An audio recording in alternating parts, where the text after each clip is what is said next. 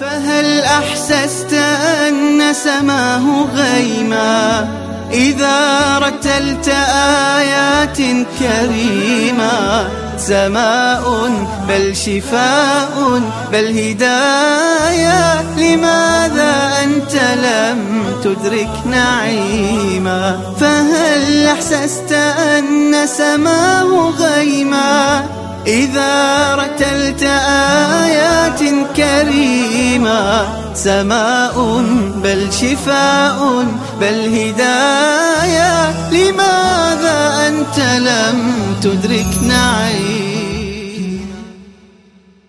إن الله ربي وربكم فاعبدون، هذا صراط مستقيم.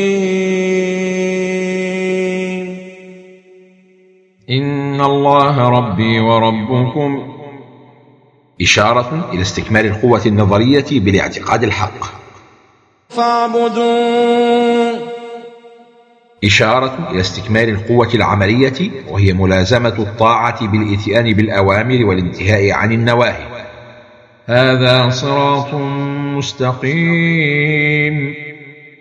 والجمع بين قوة الاعتقاد وقوة العمل هو الاستقامة، ونظيره قوله عليه الصلاة والسلام: قل آمنت بالله ثم استقم. نحن أنصار الله. الحرمان الحقيقي ألا تكون من أنصار الله في معركة الصراع بين الحق والباطل. ربنا آمنا بما أنزلت واتبعنا الرسول. ليس الإيمان كلاما بل اتباعا، وإلا كان أوهاما. فاكتبنا مع الشاهدين. طلب إيماني يدل على همة عالية، فسألوا الله أن يجعلهم ممن يحملون أمانة التبليغ عن الرسول والقيام بدور الشهادة على الناس. ومكروا ومكر الله والله خير الماكرين. سنة الاستدراج. قال ابن عباس: كلما أحدثوا خطيئة جددنا لهم نعمة. مكر الله بإلقاء شبه عيسى على غيره ورفع عيسى إليه، وذلك أن اليهود لما اجتمعوا على قتل عيسى دخل البيت هاربا منهم، فرفعه الله من قوة البيت إلى السماء، فقالوا لرجل منهم خبيث يقال له يهوذا: ادخل عليه فاقتله، فدخل البيت فلم يجد هناك عيسى، وألقى الله عليه شبه عيسى، فلما خرج رأوه على شبه عيسى فأخذوه وقتلوه وصلبوه. إذ قال الله يا عيسى إني متوفيك. ليس الوفاة من الموت بل من التوفي، وهو أخذ الشيء تاما وافيا، فالآية بمعنى قابضك من الأرض ورافعك إلى السماء بجسدك وروحك، وهذا قول جمهور العلماء. قال القرطبي قال الحسن وابن جريج: معنى متوفيك قابضك ورافعك إلى السماء من غير موت، مثل توفيت مالي من فلان أي قبضته. أحاديث عديدة بلغت في قوتها مبلغ التواتر المعنوي، كما قال ابن كثير: وردت في نزول عيسى عليه السلام إلى الأرض في آخر الزمان ليملأها عدلا كما ملئت جورا، منها ما جاء في صحيح البخاري: والذي نفسي بيده ليوشكن أن ينزل فيكم ابن مريم حكما عدلا، فيكسر الصليب ويقتل الخنزير ويضع الجزية ويفيض المال حتى لا يقبله أحد، حتى تكون السجدة الواحدة خيرا من الدنيا وما فيها. إذ قال الله يا عيسى إني متوفيك ورافعك إلي. من تعجب من معجزة رفع عيسى حيا إلى السماء قلنا له: إن قبلت المعجزة الأولى بخلق عيسى من غير أب، فلتقبل المعجزة الثانية برفعه إلى السماء. وجاعل الذين اتبعوك فوق الذين كفروا إلى يوم القيامة. كيف وقد ظهر بعض الأعداء على أتباع عيسى عليه السلام؟ والجواب: المراد بالفوقية الناحيتان الروحية والمادية، أي فوقهم بقوة إيمانهم وقوة حجتهم وبرهانهم، وهم فوقهم كذلك بالقوة المادية إن أخذوا بأسباب النصر التي شرعها الله. فأما الذين كفروا فأعذبهم عذابا شديدا في الدنيا والآخرة وما لهم من ناصرين.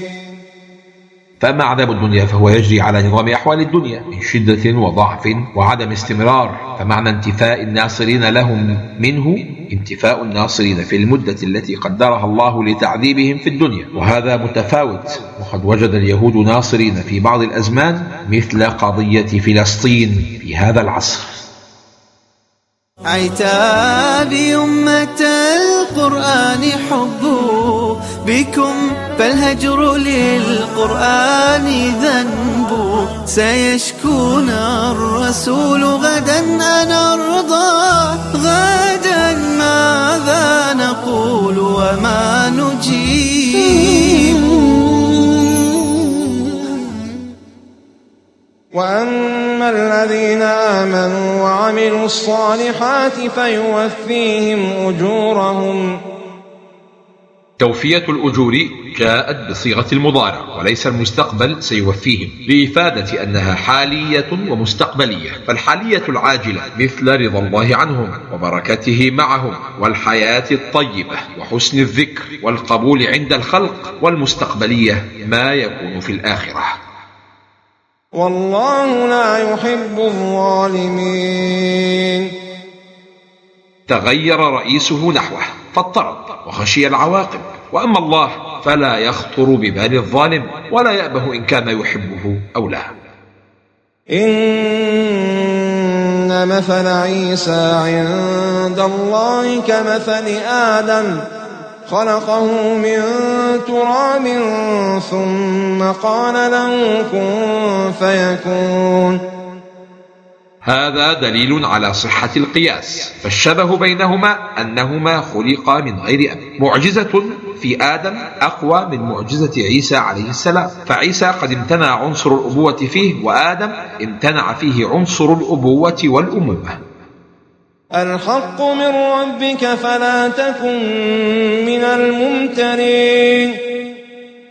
أكد الله سبحانه أن ما أوحاه إلى نبيه صلى الله عليه وسلم هو الحق بثلاثة تأكيدات. أولها بالتعريف في كلمة الحق، أي ما أخبرناك به هو الحق الثابت الذي لا يخالطه باطل. ثانيها بكونه من عنده سبحانه، وكل شيء من عنده فهو صدق لا ريب فيه. ثالثها بالنهي عن الشك في ذلك الحق. فمن حاجك فيه من بعد ما جاءك من العلم فقل تعالوا ندعو أبناءنا وأبناءكم